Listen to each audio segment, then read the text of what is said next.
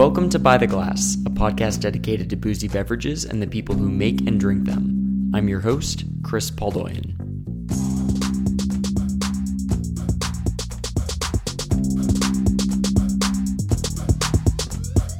South Africa, to me, makes some of the most exciting Syrah and Chenin Blanc out there.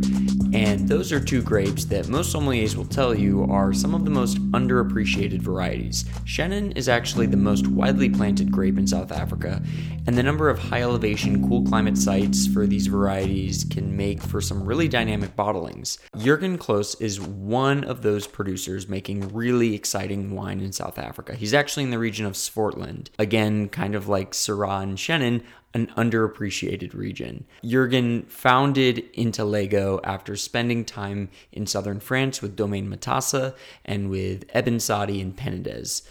Jurgen and I spoke last week about making wine with minimal intervention and the importance of drinking wine from all parts of the world. But we started our talk by chatting about harvest, which had ended for him just days before. Here's Jurgen.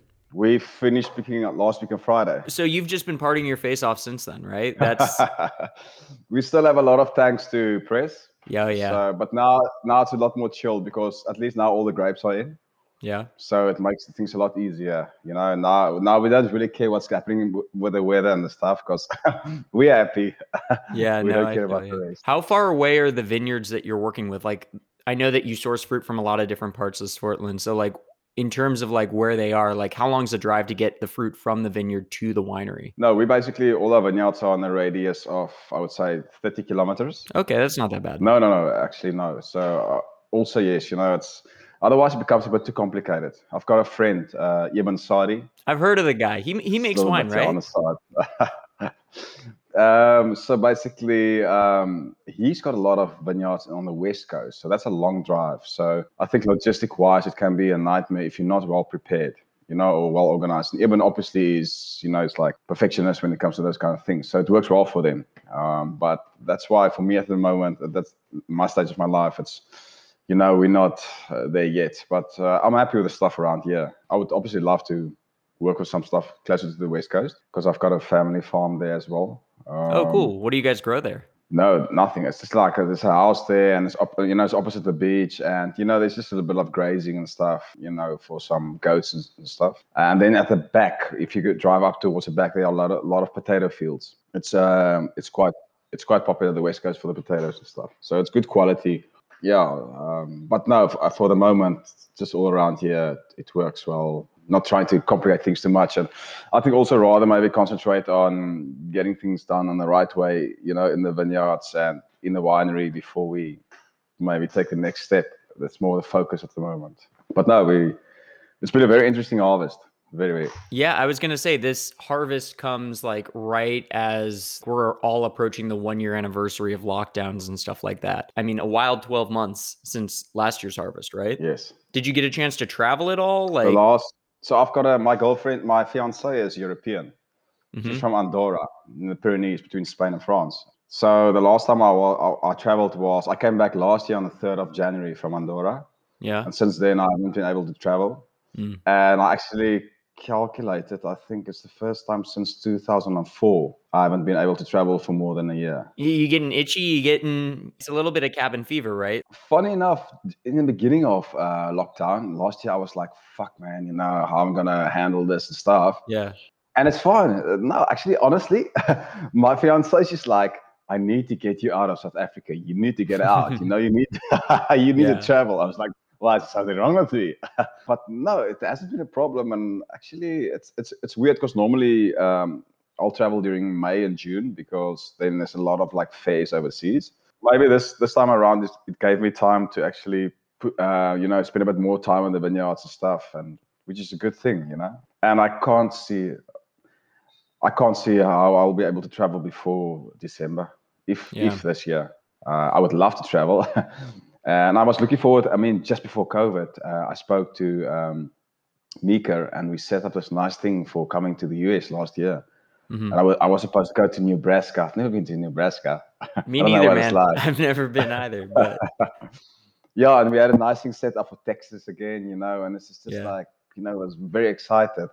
and oh yeah, California, and I've never been to California. And Really? California for me is this one place in the world where I really want to go and just see it, because everybody, everybody's always been talking about it, the surf and the vibe and everything. And I was actually super excited just to see California for the first time in my life. And then COVID struck, and I was like, okay, fuck, no US trip. So it's funny enough, I was thinking the other day, I actually, of all the trips, probably missed the US one the most. I would have really loved to have done the US one. Europe, I go quite often to Europe. Europe is Europe, it's Yeah. cool, the history and everything. But US would have been, that's always fun. But listen, tell me about, fuck man, I read up about the winter and stuff, and about the bad conditions you guys Yeah. had recently, and I saw the snow. What's going on?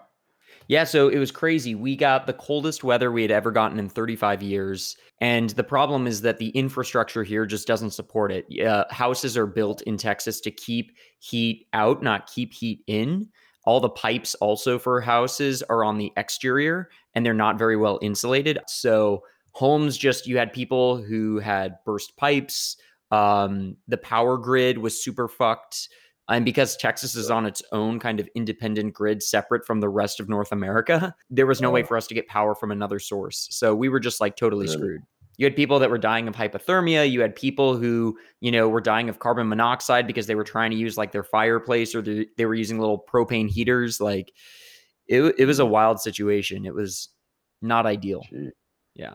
And it was across the whole state, right? It was Austin, Dallas, Houston, San Antonio. It was Oh, everywhere.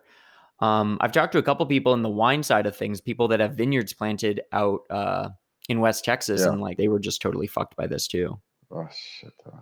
Yeah, no, not an Fuck ideal man. scenario for Sorry to sure. hear, yeah. How bad does the winter get where you are? Because it's really a Mediterranean climate. It's pretty mellow most of the year, right? We never get below zero at night. Hmm. Yeah, the coldest will be, okay, degrees wise, maybe 3 degrees, 2 degrees. Hmm. But then during the day, no, it's winter average. I would say it's about 12 degrees. I don't know how many That's Fahrenheit chill. that is. Yeah, yeah, Yeah, so no, South Africa. We've got a few spots that gets below zero, but not a lot of residential areas. yeah.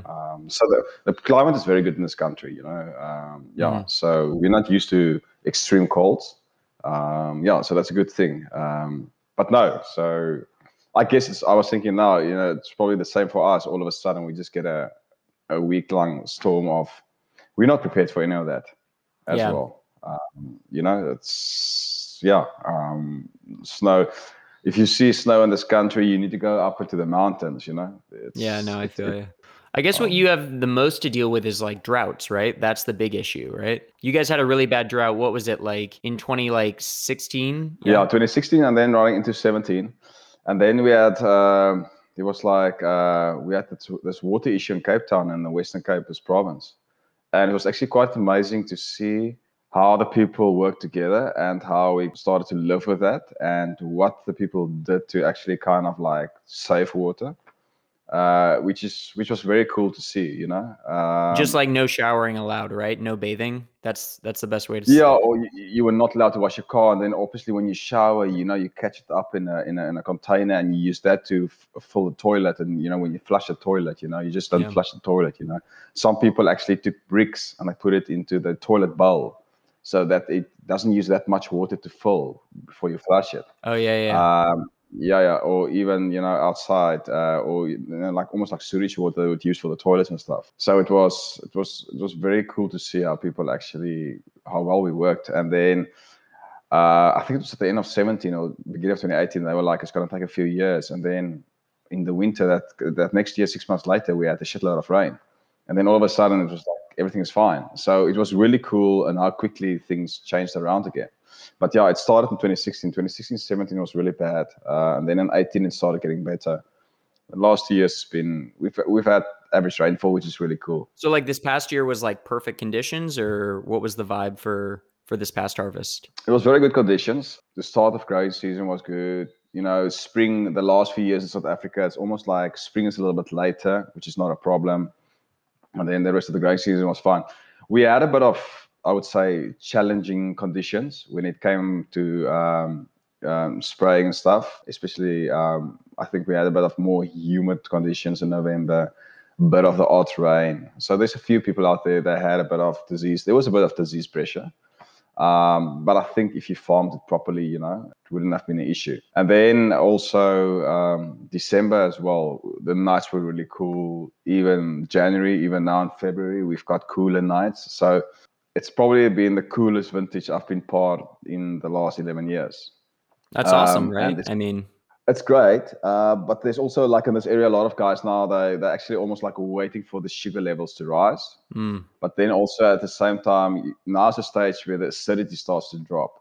So it's good to have cool conditions, but then also acidity slowly starts to drop out, which you don't want in this warm climate region, because yeah. acidity is the one thing, that I think drives these wines, especially when you make these fresher style wines. So I think it's not like 2017 where we had cool nights in 2017, but we had warm days. So you had like a lot of ripe fruit, but you had good acidity. Now we've got cool nights and maybe not that warmer days. So it's still early days, but 2021 might be a year where we've got good acidity, but maybe not all that plush fruit that we had in 2017. Time will only tell.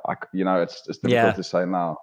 You kind of got to let the yes. wines figure out what they're going to be like once they go through fermentation, élevage, all that stuff, right? Yeah, we also, it's been the latest harvest in a long time. We started, it's been between 10 and 14 days later than normal. So it's been late. And normally I finish around middle of Feb, and we only finished last Friday. So we'll have to see. And also interesting to see with the wines and stuff. And some of the wines, some of the reds, it's got not such intense tannin structure, but they've got good fruit. But I mean, that's a nice thing. Every vintage is different. For me, in a way, every year is a good year. And that's what we're also lucky. We're very lucky in this country that I think we're not as...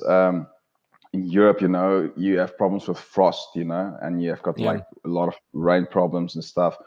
Over here in South Africa, we don't have those problems. So it's more like wind and heat, those conditions. And we haven't had a lot of heat this year. So it's always like you will always find something good out of every vintage in this country, which is a nice thing, which makes things a bit easier. And I think maybe that way also, if you compare South African wines to Northern Hemisphere wines or European wines, it's not as extreme. Every vintage you'll find something good. Whereas for me personally, I love the 2014s from Europe, and I didn't like the 2015. So it's been like the one that's been here and the other one's been there. Such a big year. Yes, it's such a big difference. We're in this Beaujolais clocking in at like 15% alcohol, just like super big, high octane. Yeah, no, exactly. So, but on the flip side, though, sometimes in those like really shitty years where a producer might lose like a lot of their fruit to frost or something like that, then all of a sudden they're making new cuvées. Like I know you like drinking Domaine Moss, right? Those two brothers like make such delicious wine, but I know that in the past when they've been fucked over by, frosts or bad weather conditions, they've bought fruit from other parts of France and made interesting new wines just as a result of like needing fruit. Yeah, or even the guys, I mean, and I think it is this guy, but even in Burgundy as well, those people, those guys struggles with the frost and stuff, and then they just buy fruit from their friends more down south. Yeah. Which turns out to be interesting and good. And I think 2016 was also a problem over there. I can't just remember the guy now. Thomas Pico. I really like his wines from Burgundy. So yeah, and I remember he had a wine in 2016 or 17 where he also just bought grapes from the south from France because he basically lost his whole vintage due to bad conditions. So yeah, I don't know. Well, the same with like Ganavat, right? Like it's that you make some wines from your own region and then you source fruit from other areas and do like cool shit there. So it's cool to think about for sure. I think it's also, make you think a bit more out of the box. And it's also interesting to see those producers, how they, the reaction during those difficult times and stuff. Luckily, no, we're very lucky in like a situation where we don't really have those problems, or touch wood. Not yet, so yeah. Yeah. So you've been making your wines under the Intellego label for almost 10 years now, right? That's right, yeah. Yeah, and you started it when you were still working at another winery. Was it always the goal to like have your own label that you were working on? Like when did you come to the decision that you wanted to like do your own stuff? It's funny. When I studied at the place just outside Stellenbosch. And I think we all basically, if you were studying wine in this country, you basically study around Stellenbosch. Hmm. And Stellenbosch is like, there's a lot of wineries around there, and that's where, except for Cape Town, that's where a lot of stuff started back in the day. I think so. As a student, we all were like, I would love to get a job at a domain in Stellenbosch. You get a nice job. You can start a life. To work at a small wine estate, maybe something that's like 30, 40 hectares big, so you can be in control, or you can run the vineyards as well and make the wine. I think that was the whole It's a dream, and very I think that's clear cool. path, right? Exactly, yeah. So for me in the beginning, that was the thing. And then I started working at a few wineries and I enjoyed it. But then I worked at a winery where Ibn Sadi used to actually make a bit of his wines as well. He made a wine called Sikio. Okay. So that was after Spice Route. And it was and I think what fascinated me was his passion for the wine and the way they did it. And I saw how they were making the wines, and I just thought to myself, gee, but this looks really great. It's just a nice ambiance, and in which way they make the wines and how hands-on it is and stuff. And I think that kind of like triggered something in me that, hey, maybe you do want to make your own wine one day. So I think that's where it slowly started. And then I started traveling abroad. And I think also when I traveled abroad and I worked abroad, you started getting this, building up your palate. You get a lot of references. You drink the wines. You're starting to get this perfect wine in your mind, this ideal wine. Yeah. And then I think I got to a stage where I just realized, listen, but this is what I think, this is what I would love to do, and the only way for me out there is just going to be to do my own thing. Even though maybe 3 years before that, I never thought it would be possible, because where would I get the financial gains and all that stuff? It's a totally different story. My family's never been in wine. I don't have a father that's got a winery that I can just continue and take over. So I think that's where the whole thing started. And then I started working abroad, just out of for experience. But then also for me, the big thing was to work in France and in Europe to taste as many possible good wines as I can. Because, like I've said to people many times before, equipment is equipment, whether it's in South Africa, whether it's Europe, whether it's the USA, it's everywhere. It's the same. It operates the same. Everybody uses either French or Italian or Slovenian press. So I'm not going to go to France and all of a sudden somebody's going to teach me this is how you operate a press. So for me, the thing was taste the wines, drink the wines, see what wines are out there. Because in South Africa, it's quite difficult to have access to all these amazing wines. It's very limited. And that's a great thing for me also about traveling. So Yeah. So like in France, like what were some of those producers that either you visited or you got a chance to drink their wines? Like which ones left the biggest impressions on you? Well, I worked for a guy in Côte-Rôtie, Stéphane Augier. So I worked for him for 7 months in the vineyards and in the winery. And through him, I drank a lot of great wines. After that, I worked with Tom Lubbe from Matassa in the Roussillon. Yeah. I Who's also originally worked from South Africa, right? exactly, yeah.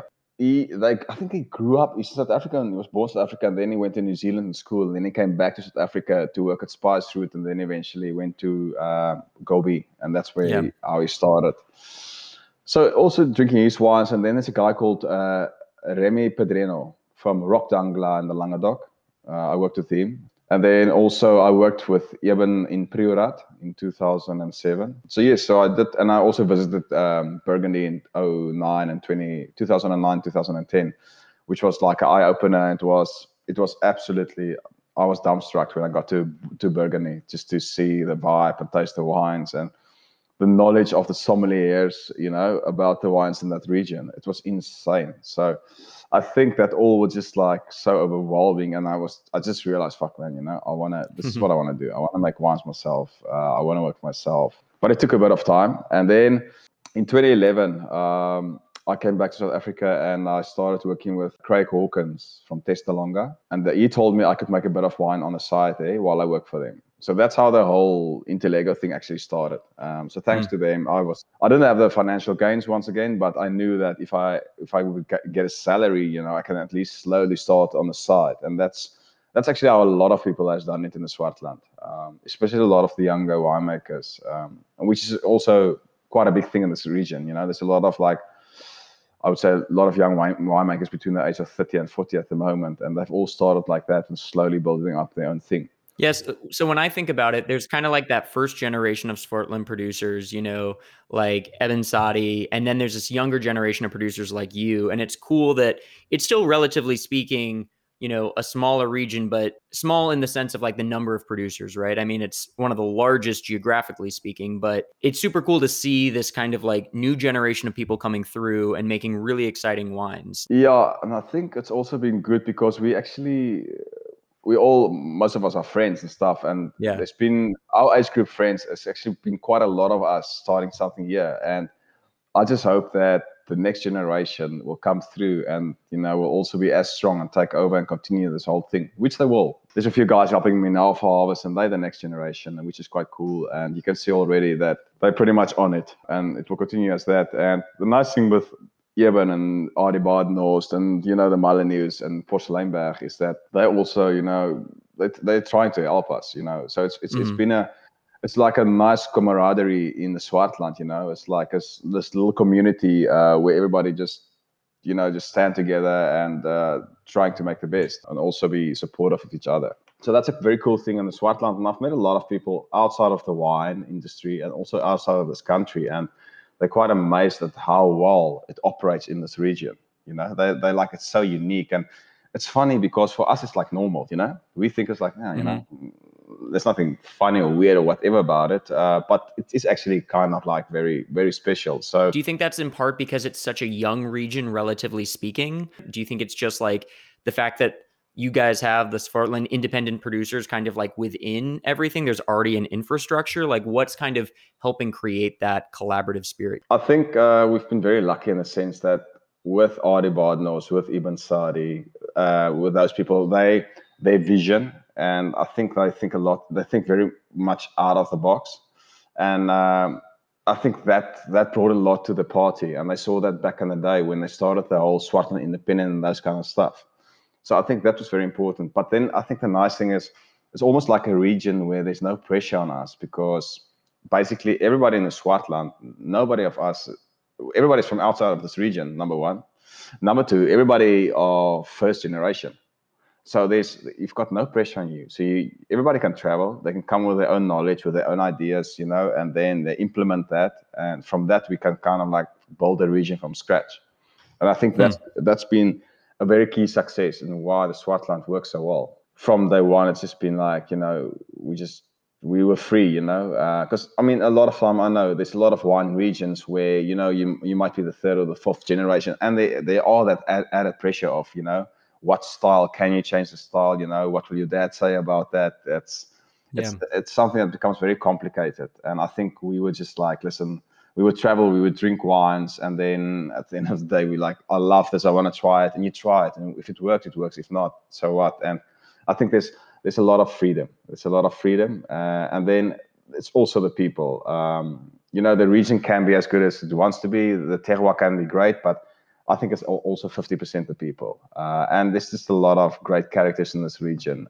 People that they're not hung up, they're not fussy people. They just enjoy life. There's no thrills or fusses or, there's no issues. And I think we were lucky in a sense that the base were built around a lot of those people that were just here for the good of it and trying to create or to get a region to get to the stage where, it's internationally renowned. By that, I say that we realized we had to help each other to actually get the Swartland somewhere on the map.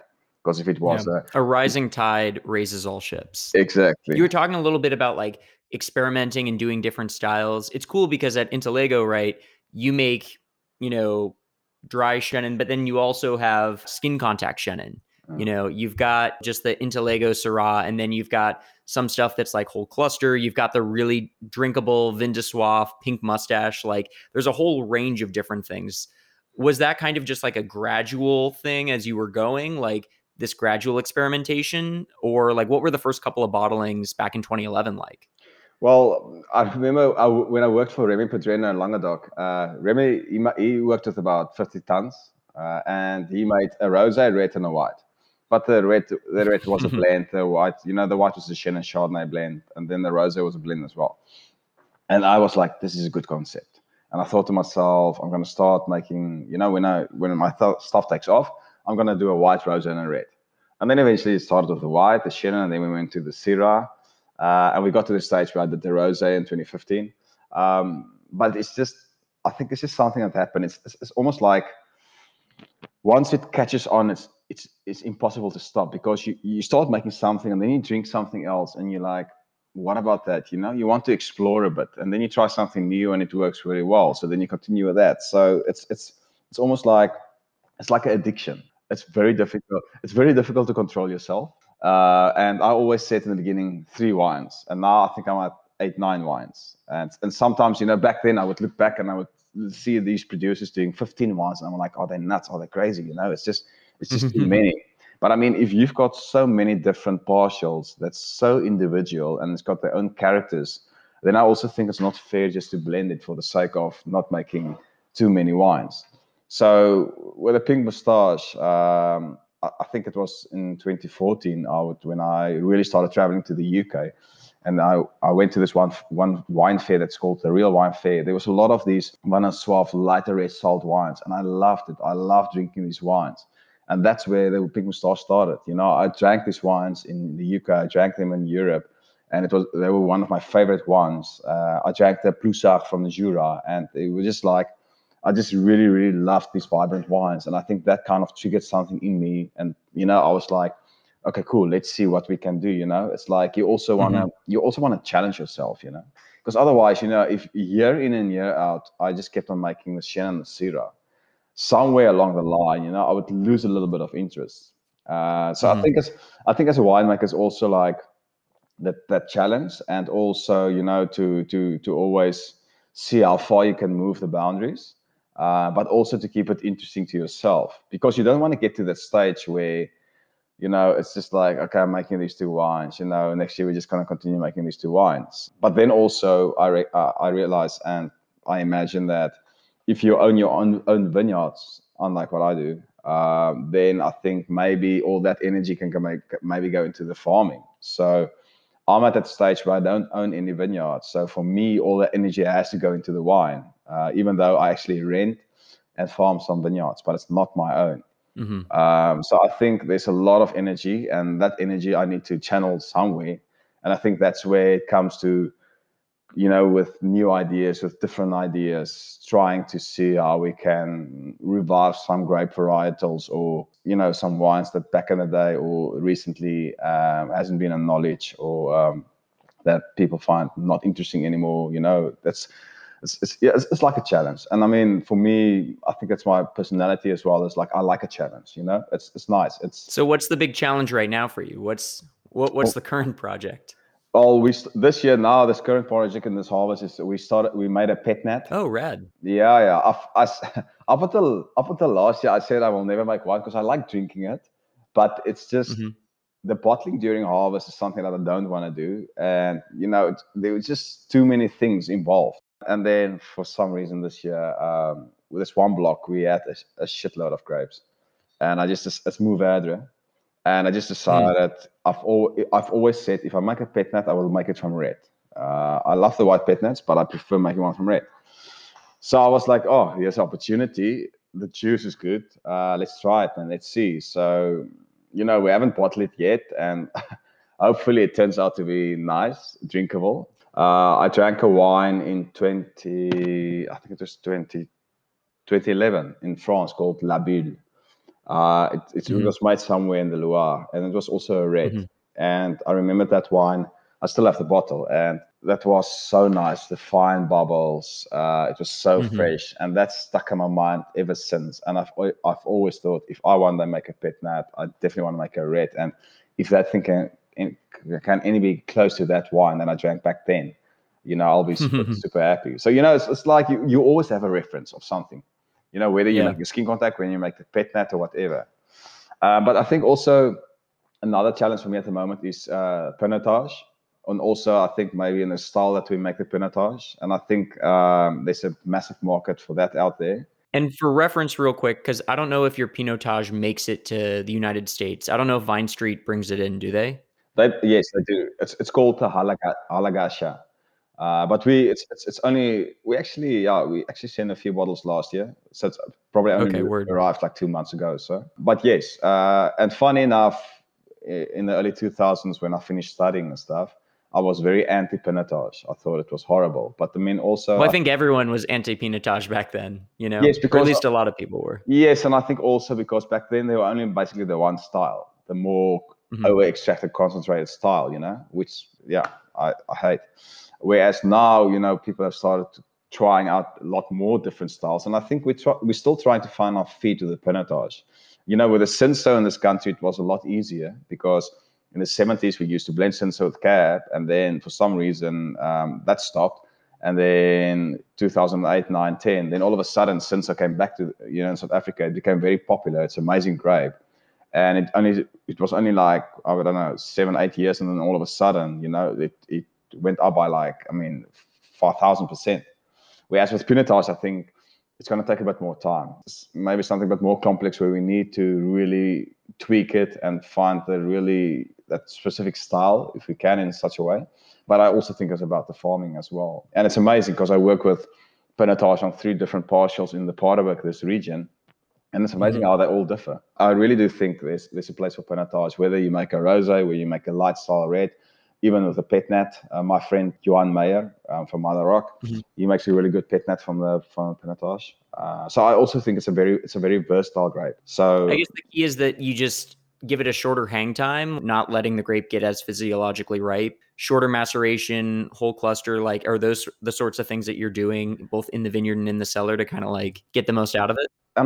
Yes, and I do find them a bit more exciting once they're from a southwest or west-facing slope. It's once you get a little bit of a warmer slope, I think it just gives you a bit more flavors and a bigger flavor profile to play around with. But then when you work with the stuff on the more east-facing slopes, that's where I'll maybe go more the rosé style, the more lighter style. But yeah, and it is prone to disease and stuff. So I think the farming is very important. And yeah, I think we need to put maybe a bit more emphasis on that. But then also, I think the winemaking is a very big thing. And that's where I think something like Beaujolais style carbonic macerations, that works really, really well, the pinotage. Because if you give it long hang time, you're going to end up with, they call it a 4x4 in this country, where your pH is 4, your acidity is 4. It's just too ripe. So I definitely think that's the way. So I think with pinotage, maybe more so than with any other grape in this country at the moment, the winemaking plays maybe a little bit bigger part.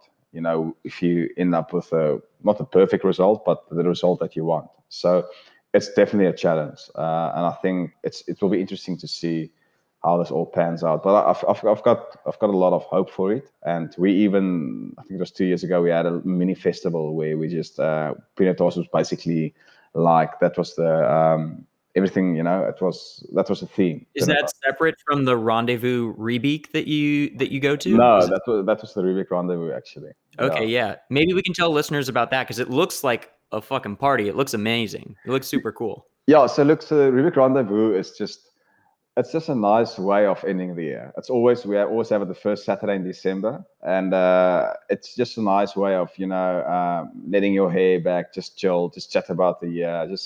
We get a live little band there, and you can taste the wines, and it's not expensive. So we just want the average Joe walking past and who's interested in it can come and come buy a ticket and then just come and enjoy the day with us. So it's nothing complicated. It's just something very chilled. It's the end of the year.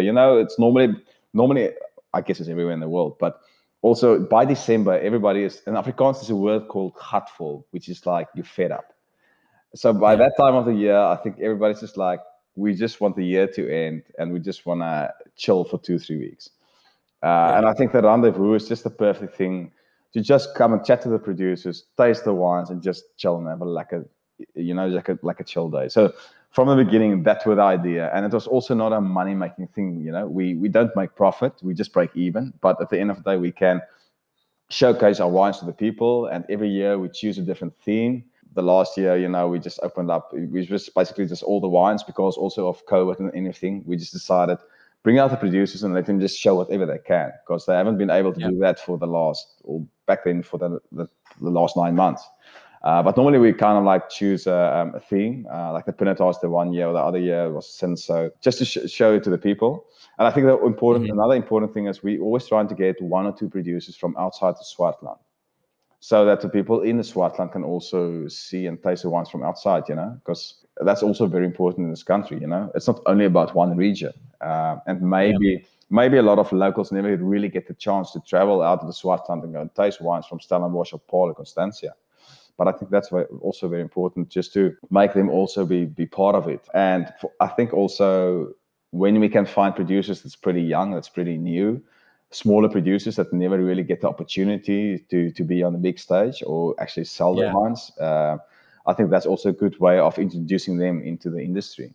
So we're kind of looking for that to introduce them, and then also to show their wines. And there's a lot of interesting stuff out there, and there's a lot of great young winemakers out there, outside of the Swartland that makes amazing stuff. And I think also maybe a bit more like-minded like us when it comes to the farming, the winemaking, and also the style of the wine. Yeah, it's just a really cool party.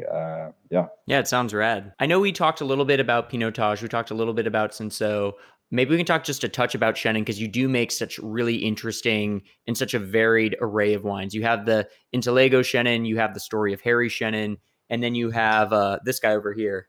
Yes. Yeah, we got some Elementis. And totally different styles. Each one of them tastes totally different, but kind of like dealing with bush vine Chenin, which for me at least, that's some of the most exciting wine coming out of the entire country, is this old vine Chenin Blanc. Like, what's kind of your approach? How do you think about which vineyards would be best suited to skin contact? How do you approach skin contact with Chenin? What's kind of the vibe there?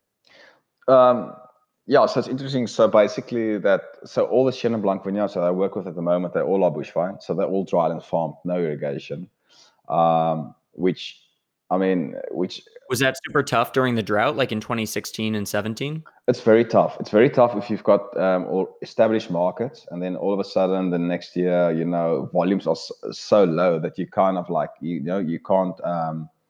It's just like you can't live up to the demand, which is quite a struggle, and it's also tough trying to explain to those markets, what's going on.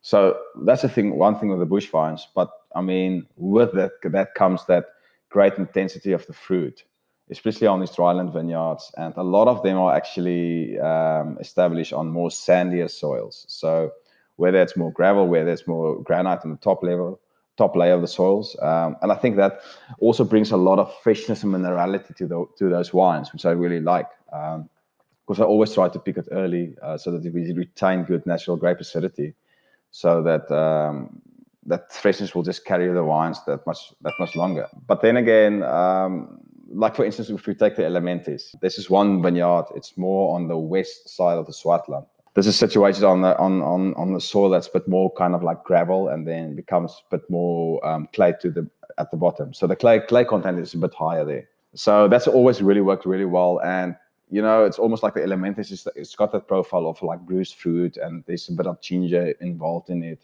A bit of citrus as well. So it's not a lot of sweet fruit. And then I've got a vineyard that's more on granite, that's about 30 kilometers from there, more towards the east side. And in 2017, we just tried doing that, also skin contact wine of that, and we did it, and it was amazing how different the two were. Because at a stage I was like, maybe they're kind of similar, maybe I can blend it into that, and we can just, do more Elementis. But it was just amazing how site specific the Elementis is. And I'm starting to feel it more and more when it comes to skin contact whites. Skin contact whites for me are very, very site specific wines. And it's amazing to see how it all differs on different sites. So, that's a nice thing, as it's all a learning process for me as well. I went through all of this, I tried a lot of different things, and I never knew this. But so one big thing I learned about orange wines is it's site specific. It's so site specific. Because you also do the skin contact Viognier, the sleeping co-pilot, right? Exactly. And that we did the same. That we actually do one from, so the sleeping co-pilot is from a block. That's a lot of red soil.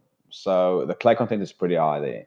And then there's another block on granite that we also get a bit of Viognier from, but that goes into another blend. And we also do skin contact there. And it's absolutely amazing to see how the two of them differ as well, even the color, everything. So it's like two total opposites. Whereas if we, for instance, had just made a normal Viognier, I reckon they would have been very different, but not as different. And eventually we actually could have blended it.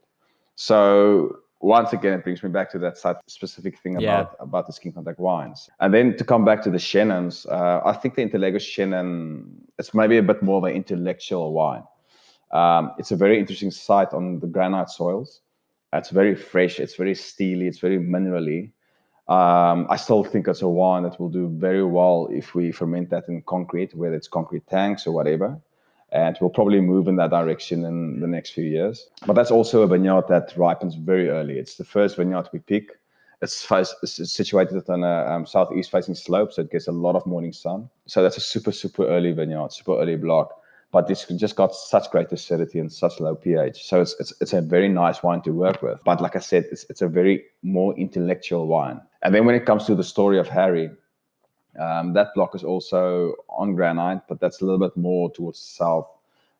Maybe not as intellectual as the Interlagos Chenin Blanc, but then also we work with a little bit of Chardonnay with the story of Harry.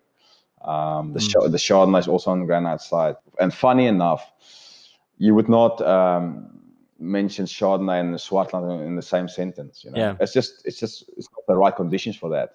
But it's a really great blending component, and I've been actually quite surprised over the last few years with the Chardonnay and the Swartland, or from that specific block. But once again, you know, it's been well farmed. It's been farmed organically since the early 2000s. It's situated just on a nice kind of like south-facing slope, so it works really well. But it just brings something extra to the wine, even though it sometimes might only be between 10 and 25% of the blend. But it just shows you, and I think it takes me back to when I worked in Languedoc back in the day. And we also had a white wine that was about 30% Chardonnay and 70 Chenin. And that Chardonnay just, you know, just added a bit more grip, and also the acidity and the freshness to the wine, to the final blend, which worked really well. So I think one should also be very cautious, you know, to label certain varietals just to, you know, as something that's only made for certain regions and areas. But I think also just that brings us back to the Swartland, where I think blending is quite a cool thing. And you know, I think this region, the climate lends itself towards blending and working a bit more with blending components. Hell yeah. You know, it's funny. I was on your Instagram earlier looking through some photos, and I feel like you post more photos of other people's wines than you do your own wines. I'm like scrolling through there and I'm like, this motherfucker doesn't post any photos of his own wines. It's all like some really badass stuff from Jura, a bunch of cider from Normandy. You love Eric Bordelais. Oh yeah, love it. Yeah. Can you get a lot of cider down in South Africa? Is that a thing that you can get much of? No. The problem in this country is the fruit, the acidity is way too low. We don't have those varietals. There's small little apples, you know, with high acidity. So it's your acidity levels are so low. And we tried it one year with a pear cider at, I think it was 2015. Yeah. And it was nice. It worked. But then also, you know, I don't think, you know, in South Africa, the consumers, they're not so much into ciders. They're not so much into a 750ml bottle cider. If people want a cider in this country, they'll go and drink a cider at a bar somewhere where it's in a 330ml. Or maybe it's like a sweeter style of cider, more driven by fruit and not like that more savory character. Yes, so it's already a challenge in this country to sell a 750ml bottle of cider. So that's what I also realized back then when we made it, because it was a very nice cider and I really enjoyed it. But for some reason, eventually we sold out, but it wasn't a lot of bottles, and it took quite a while. So I'm absolutely big fan, and I think if I had the time and a chance to go and harvest in Europe again, I probably would have approached Eric Bordelais and asked him, "Hey man, can I just come?" Really? Yeah, I would have loved. Hell yeah. Just to experience that. But yeah, so no, I find a lot of enjoyment drinking other people's wines. It's funny for me. It's always about, I think, the other person out there drinking their wines, finding, you know, a lot of fun and enjoying that. I love my own wines. I like the wines I make. I love the style that I do and stuff. But it's nice for me to share with the people out there, you know, what other stuff I'm drinking. No, for sure. Yeah. So So any new discoveries? Anything that you've really been vibing on lately? I think I'm trying to get it more into maybe some of the Pinots from Oregon and from the Washington State in the US. Trying to drink more of those wines. We got to get you on the West Coast. We got to fly you out, spend a little time. That's why I want to get up there. You know, want to go up there, go and visit. And then also, I've started actually reading a book. It's almost like the revolution of California, of the Napa Valley.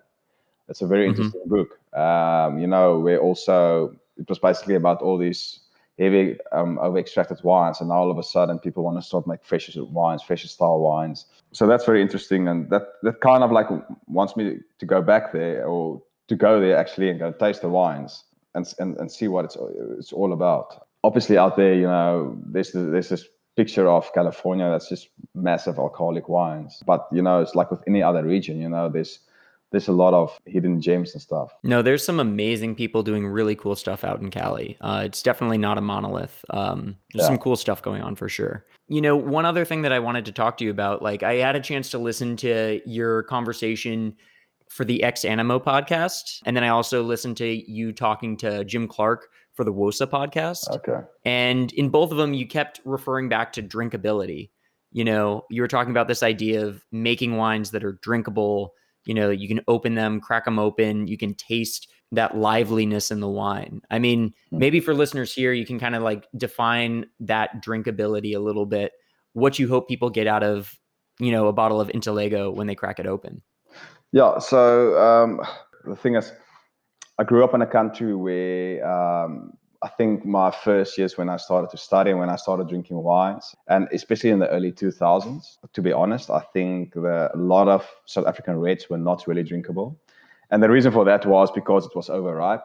It was very tannic. I think we still struggle a bit with the tannins, and when it comes to the ripening of the tannins, and when people are too much fixated on phenolic ripeness, for instance, the Intellego wines that I make, if I had to wait for phenolic ripeness, it will always be very high in alcohol. If I had to look at the pips and make sure that the pips are 80%, brown, or I've got brown stems, we'll sit at 15 alcohol wines and no acidity. Then I have to acidify.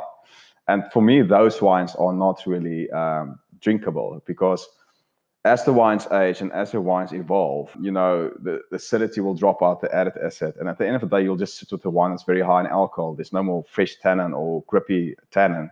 And that's, I think, where the whole drinkability thing comes in for me. So for me, it's a few components that's very important. And maybe one of the major components are the acidity. And that's why we do pick a lot earlier in the Swartland, so that we can still have that natural grape acidity.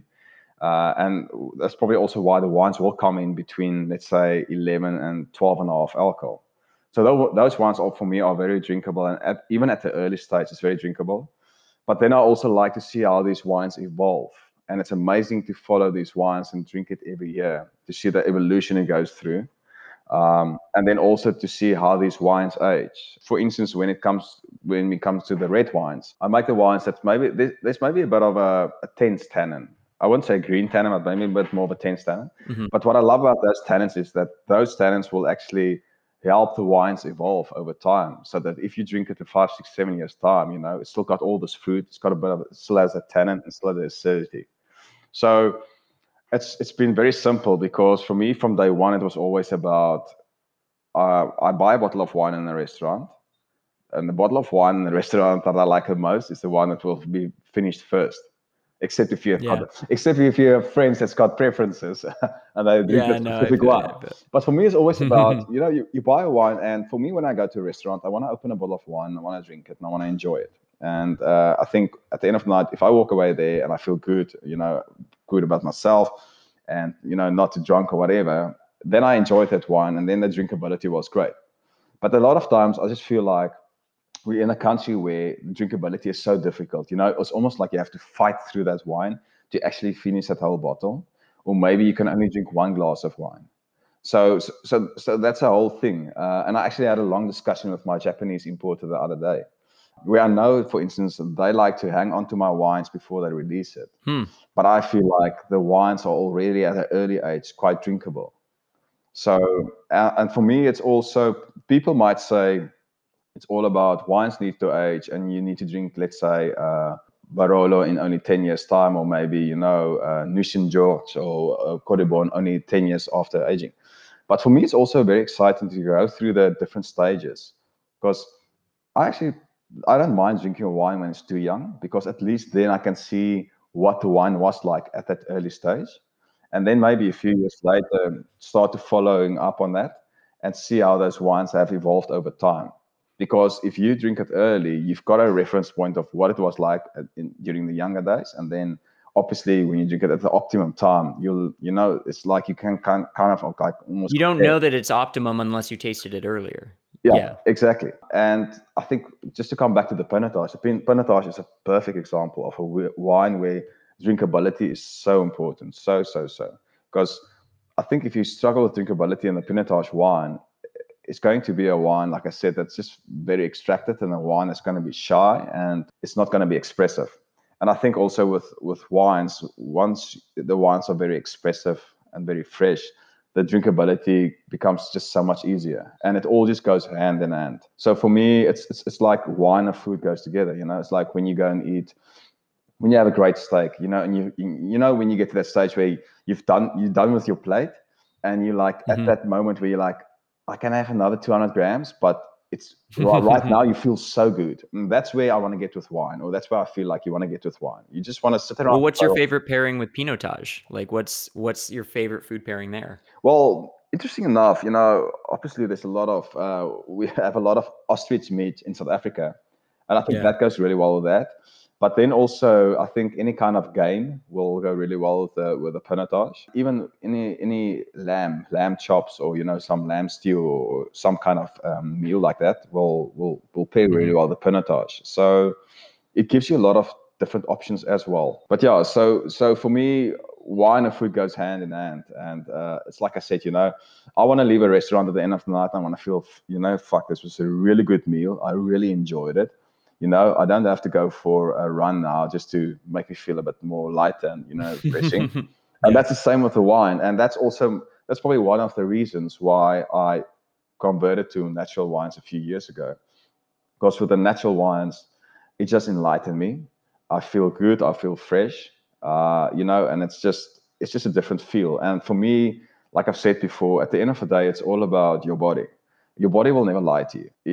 If I ate too much, or if I drank too high alcohol wines, my body will eventually tell me that. I'm gonna feel that. So that's just why, yeah. That's just basically it's a reaction, and it's just how and what your body can handle and how it reacts. And my body just reacts really well to these more drinkable wines. But also on the other hand, drinkable wines can be complex wines. It's not only wines that's not complex. But I think what is very important, and what I've learned from, like I said, a country where tannins has been always an issue, is that a very tannic wine, or a very whether it's grape tannin or oak tannin, can sometimes be very tricky when it comes to drinkability. And for me, I'd rather stay away from the oak tannin, and also I don't want to work too hard on the grape tannin. So for me, it's more about the freshness, and maybe to show a bit more fruit, where the other producer maybe would have shown more tannin. So yeah, I think there's a balance between those two, and that's where the drinkability for me comes in. So yeah, I love it. Cool. yeah. Jürgen, is there anything else you want to let people know? You want to let people in the States know about the wines, or about Sportland, or about South Africa in general? Well, number one, I'm missing Texas, so I'm looking forward to come out there next time again. Get you some barbecue, some Oh, Tex-Mex, yes, man. some al pastor tacos. Yes, the last time we were out there, we had the Sunday lunch. We just had the barbecue. Yeah, we just queued up outside this one place, and where they did the thing on the smoker, and it was amazing. It's absolutely amazing, and it's absolutely amazing to taste how tender the meat is in Texas. That's crazy. No ostrich here. It's all brisket and No, it's fine, pork. but the brisket and pork and stuff makes up for that. No, it's absolutely amazing, and I mean, it's just, yeah, it's just great to be there and to experience it all. And I mean, it's a great place, and the people are awesome. So missing the US, but then wine-wise in South Africa, I think very exciting times, and yeah, there's a lot of exciting things happening in this country, and it's just amazing to see the quality coming out of here. And I think that's also because people are way more open-minded nowadays about things and their whole approach, and we're also more travel-wise. So I think it all played a very big part in how this country has all of a sudden, when it comes to the wines, starting to evolve as well. And then in the Swartland, yeah, we just continue with, I think doing the goods. And it's great to see how there's a lot of emphasis now on the farming as well. Because we all know it's good to make wines, but at the end of the day, great wines come from great vineyards, great grapes, and I think we're slowly starting to get it right. And even if you take the country in a whole, that certain geographical areas are just made for certain grape varietals, and slowly but surely, you can start to see that in this country. So it's a lot of exciting times lying ahead for the South African wine industry, and I just want to encourage the people to keep on drinking South African wines because it's just going to get better and better. So yeah, I love it. What do you got going on the rest of the day? Because it's about dinner time where you are, right? Yes. So my 2 interns, they're busy. They're doing a barbecue. We're just doing chicken kebab. So yeah. Oh, nice. Yeah, I'm looking forward to that. It's always nice to have interns, so then they can cook. They can do the cooking for you. Exactly, So yeah. Hell yeah. Looking forward to that. All right, man. Well, I'll let you get to your kebabs. I'll let you get to the barbecue. I'll talk to you soon. Yeah, that was really cool. Really enjoyed it. Thanks, man. That is our show. Thank you so much for listening. You can stream every episode of By the Glass ever recorded on Spotify, Apple, Google, Stitcher, wherever you stream your audio content. All you have to do is smash that subscribe button. So like the podcast, share the podcast, tell your friends, tell your family, and we will see you with another episode next week.